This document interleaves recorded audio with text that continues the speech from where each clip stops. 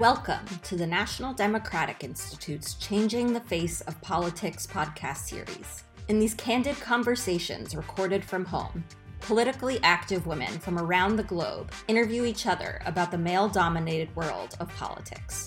They're the best examples of why we need to move faster to reach political parity between men and women before the middle of the next century and change the face of politics.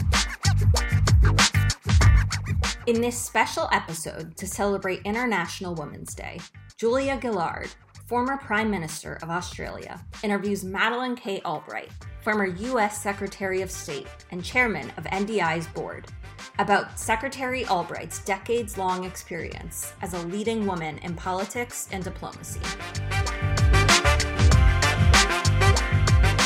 Hello, welcome to this episode of the Changing Face of Politics podcast series.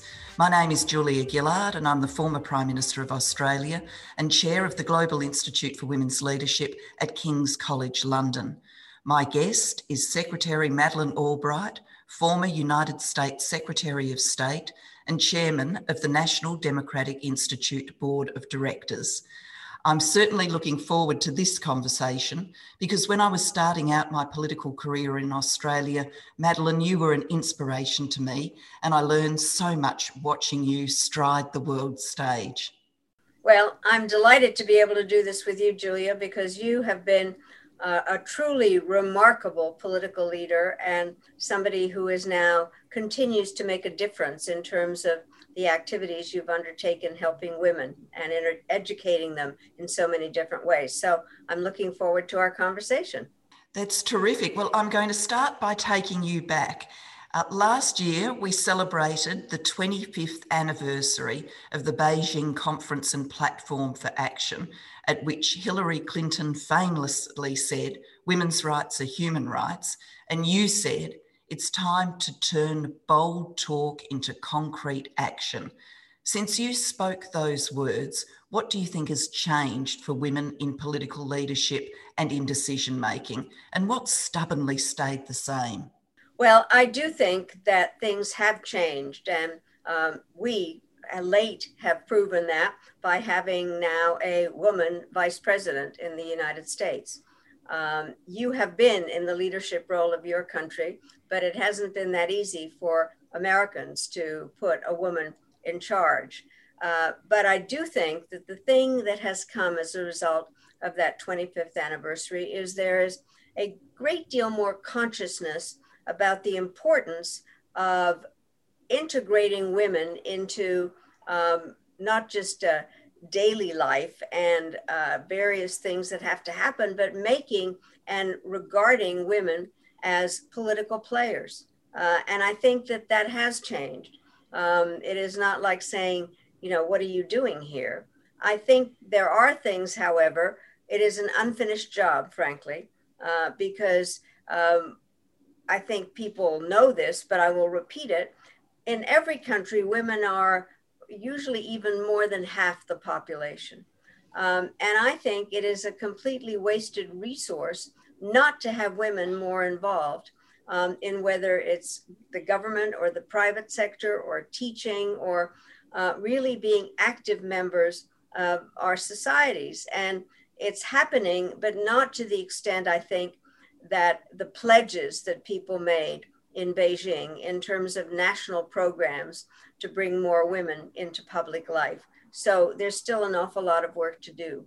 In that same speech all those years ago, you also said, "Let us be clear, freedom to participate in the political process of our countries is the inalienable right of every woman and man. Deny that right and you deny everything." How did gender equality and democracy work together in your mind? I mean, when we look around the world, it's not just democracies that are trying to address gender equality, but do the two go hand in hand? I happen to think they do, because if women are really encouraged to run for office and play a part in the political system, women do very well. And it's not just a matter of an authoritarian government selecting a woman, but I do think that within democracy, there is the chance to show what can be done to get support of others, and to be a problem solver. So for me, they do go hand in hand.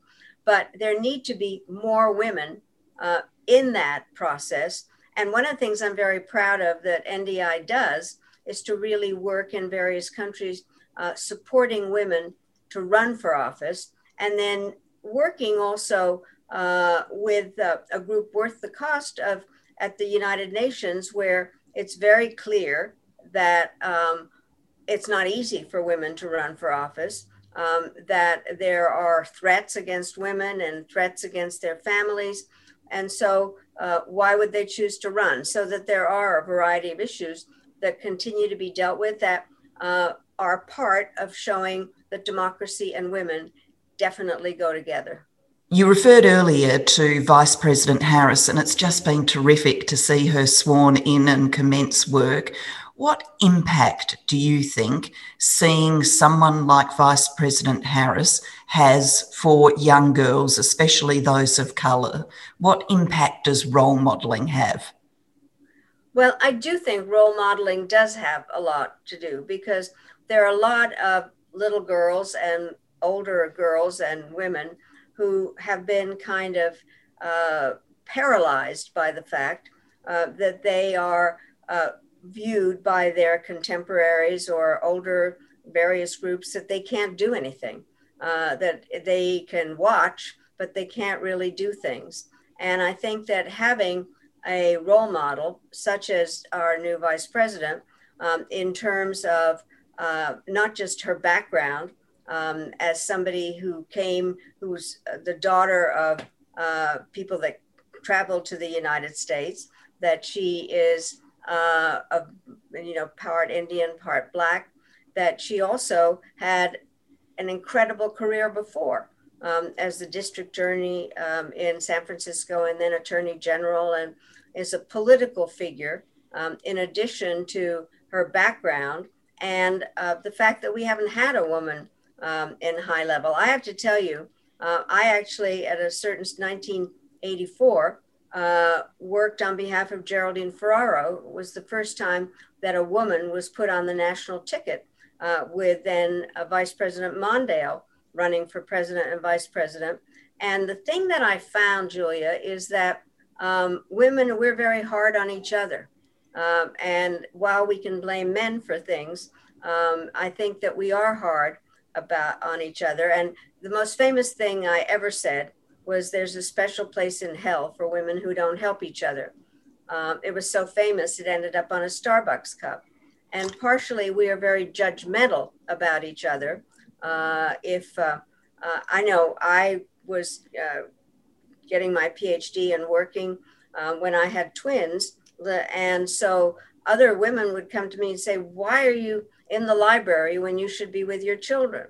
Or when I was with Geraldine Ferraro, we'd be traveling somewhere and a woman would come up to me and say, well, how can she talk to a Russian? I can't talk to a Russian. Well, nobody was asking that woman to do that. But some people that kind of feel inadequate press that inadequacy on other women. So one can blame men for everything, but I do think that we also bear some responsibility in not being supportive enough of each other in seeking to do more than is evident at the time.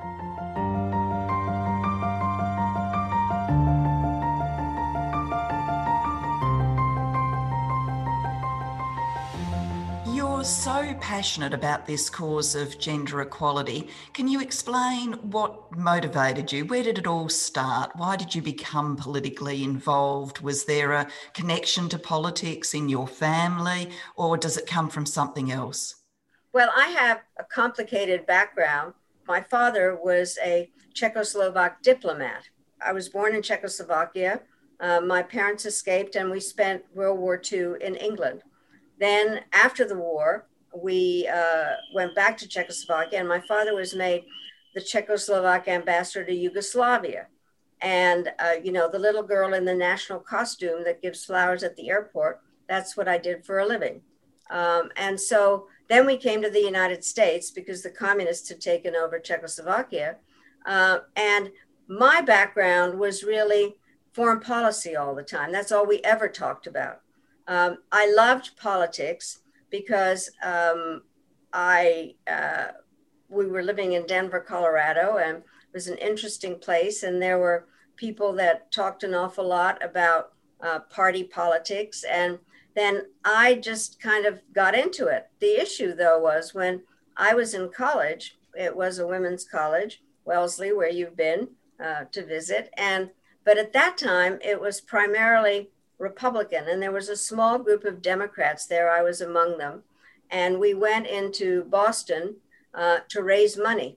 That was the beginning of my political career, which was kind of weird because we were raising dollars for Democrats. And some crusty old man walked by me and said, $5 for you, baby, but not $1 for the Democrats. So I thought, well, that is not a great entree into politics. But I did manage, because of the various things that I was able to do, is to mix politics with foreign policy. And that was kind of my specialty, is to understand the role of politics and foreign policy together, and domestic and foreign policy going together. And I love the combination, and it's something that I do to this day. So I do encourage women to become involved in politics. And I have only one real regret in life, is that I never ran for office, because I think that is a kind of solidarity, and that when people vote for you rather than when you've been appointed. But I really do believe that women can add a lot in terms of our political systems, and we need to do it ourselves and then support those that want to be a part of their political systems. And this journey took you to the highest levels in the United States, to becoming Secretary of State and the first woman to do that job. Can you talk to us about how the challenges were being the first woman? Were people sceptical that a woman could do a tough job like Secretary of State, stand up in the world for the United States? Well, I have to tell you how it all started, because it really explains some of the issues that you're asking about. So I was ambassador to the United Nations. There had been a woman there before, Jean Kirkpatrick, as ambassador. So that wasn't that novel. But I was a cabinet member. And so I would be on TV, and I became somebody that had a public face. What happened was that Warren Christopher, who was Secretary of State in the first Clinton term, had made very clear that he would not stay for a second term. So what happened was what I call the period of great mentioning. And because I had been out there, my name was among those being mentioned. And then somebody said, well, a woman can't be Secretary of State because Arab leaders won't deal with a woman. So then what happened was the Arab ambassadors at the UN got together and they said, we've had no problems dealing with Ambassador Albright. We wouldn't have any problems dealing with Secretary Albright. So that went away. But then somebody at the White House, and I never want to know who, said, yes, Madeleine's on the list, but she's second tier. So I was absolutely sure nothing would happen.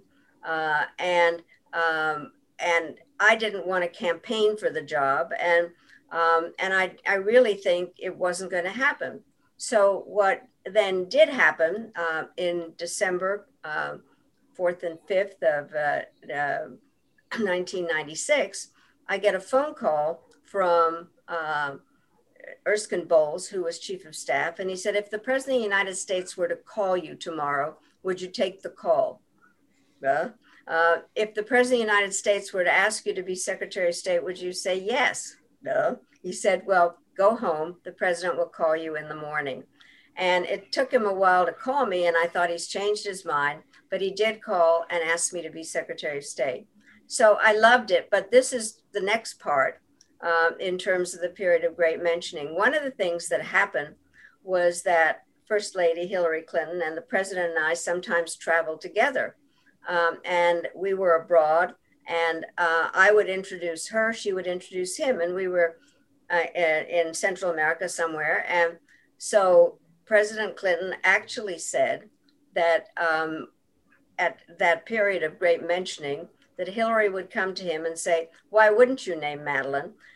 She is most in tune with your views and expresses them better than anybody else. And besides, it would make your mother happy. So that is how it happened. But then Hillary and I we were friends even before that, but really became a great tag team and worked together. And I think that, Julia, is one of the parts is you need somebody, you can't be there as the only woman.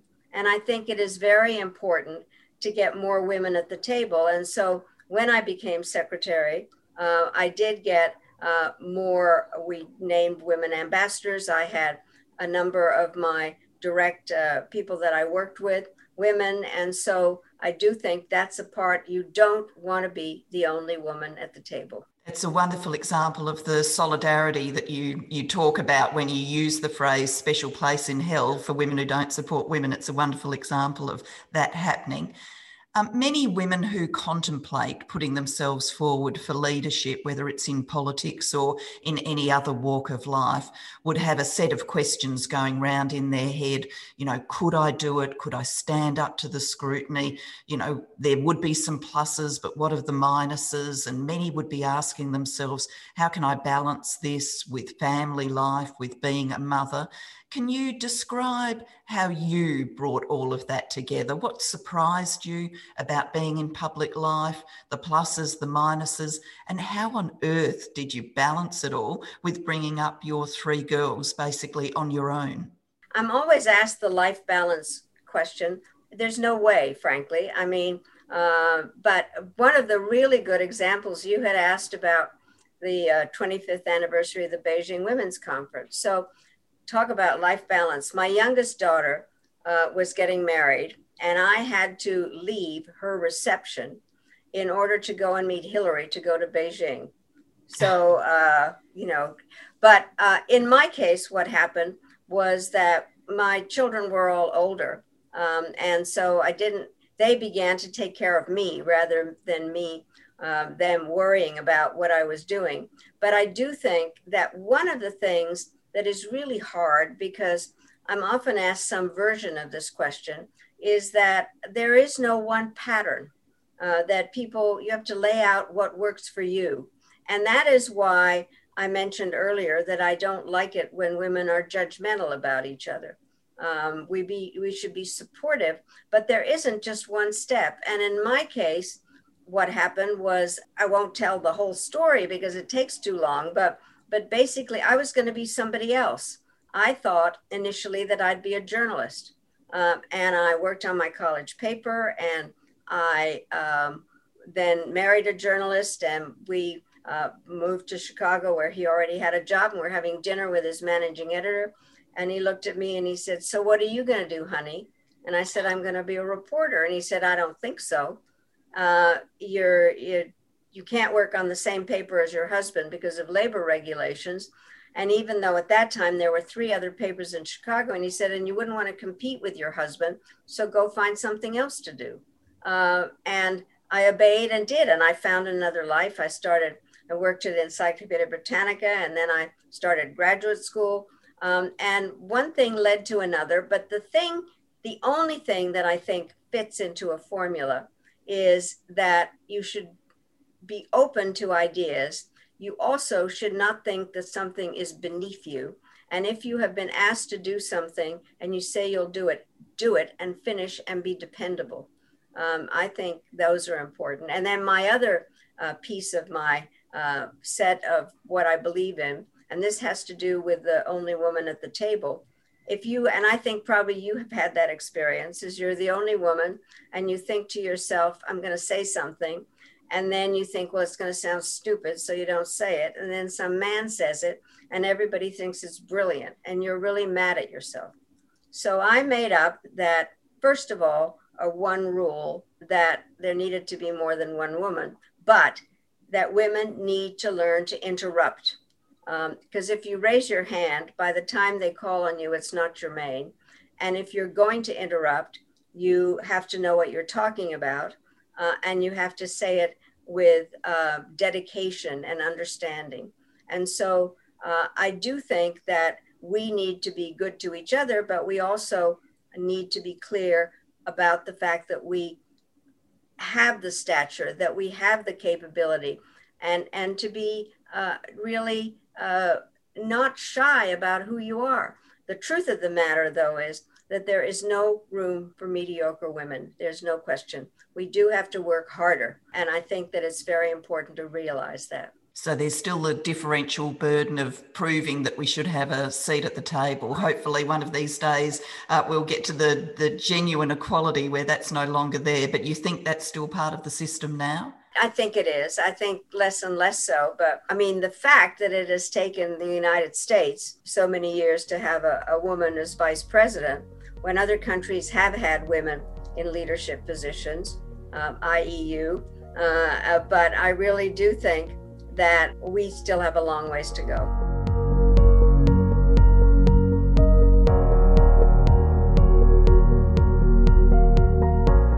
Could you just talk to us about the resilience that's needed? I think a lot of women contemplating public life would say to themselves that they couldn't take the attacks that come, and some of them are the sort of cheap shots about appearance, some of them are the very profound challenges about whether you're getting big judgment calls right or wrong. How did you face your way through all of that? Well, let me say, there's no way to be in public life and not get criticized for something.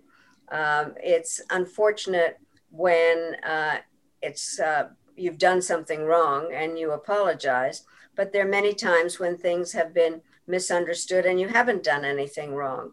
And so I think that makes it hard. But I think that the bottom line is that one does have to have a certain level of confidence. And then I must say, I haven't been too great in terms of taking criticism. And I now look at pictures of myself from when I was in public life.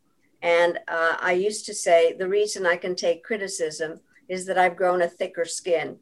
It clearly was true that I had a thicker skin. By the way, I also say that as a diplomat, I was eating for my country. So that has something to do with it. And the delights, if you were trying to persuade a young woman this life could be for you, what would you say to her? First of all, I do think that people do want to have their qualities appreciated and to try to find a job that they really like, that they get a sense of accomplishment in. That is a very important part. I think everybody, women, would need to know that there are bad days and that you will get through them. And that not everybody is going to be helpful to you. But it is usually the substantive part of what you do is so challenging and interesting that you think, okay, this is really worth it. I certainly felt that way. I didn't regret any time doing what I was doing. And my daughters, all of whom are very busy and doing things that they like. I have twin daughters, you know. One of them you know very well, my daughter Alice, who has been working with you on Global Partnership for Education. And then her twin sister is a circuit court judge. And my youngest daughter is head of an organization that helps children also. She's a lawyer. So we talk about this a lot. And I always ask them if I was a terrible mother. And they said, not at all. You know, but I really do think there are sacrifices. There's no question.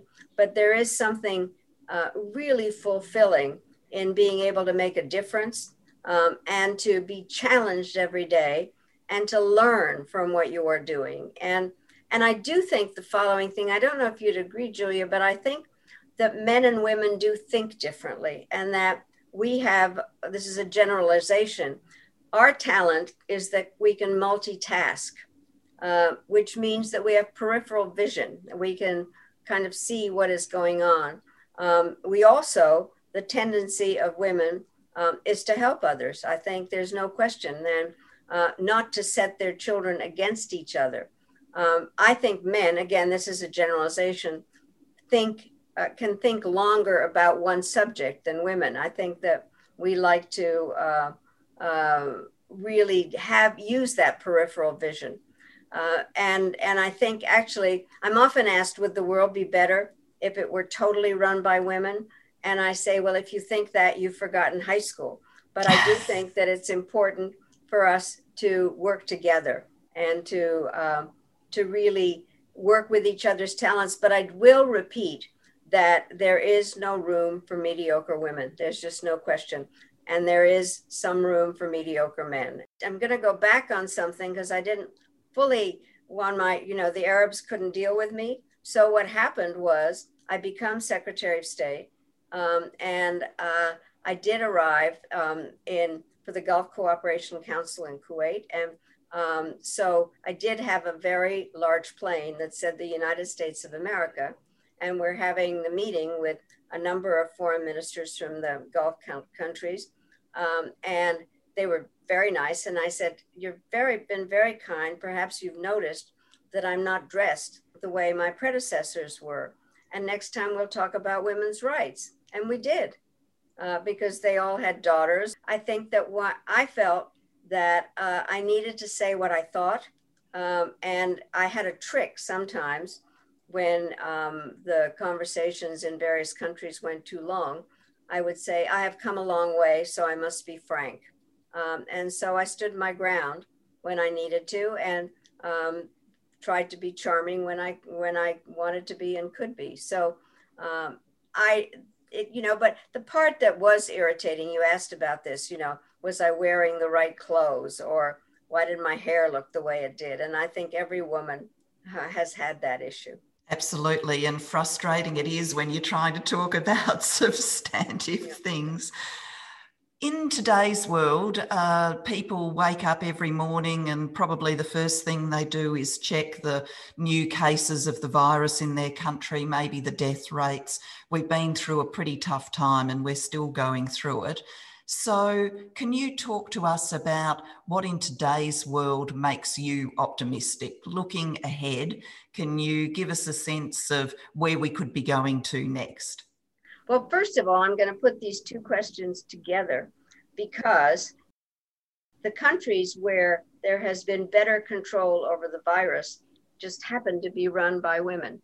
New Zealand, Taiwan, Finland, Germany, Denmark, Norway, and Iceland. I'm often asked why, and I think partially because of that caring and multitasking. But I think I am often asked whether I'm an optimist or a pessimist. I'm an optimist who worries a lot. And so I am optimistic in terms of, I was recently at a dinner and I was asked to describe myself in 6 words.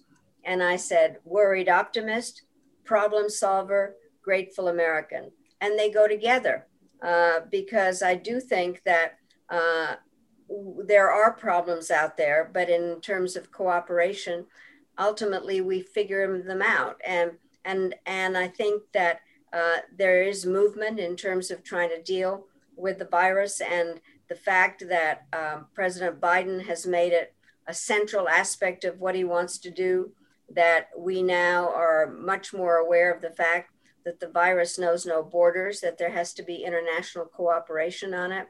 That it is also something that I'm a great believer in, our public-private partnerships where the government partners with the private sector. The government is not going to manufacture the vaccines. And so cooperation and problem solving is a very important part of this. And I am optimistic about the fact that we now in the United States with a new president and vice president are looking at how to return to partnership in the world and work with others and understand that there's certain issues that cannot be solved by one country alone.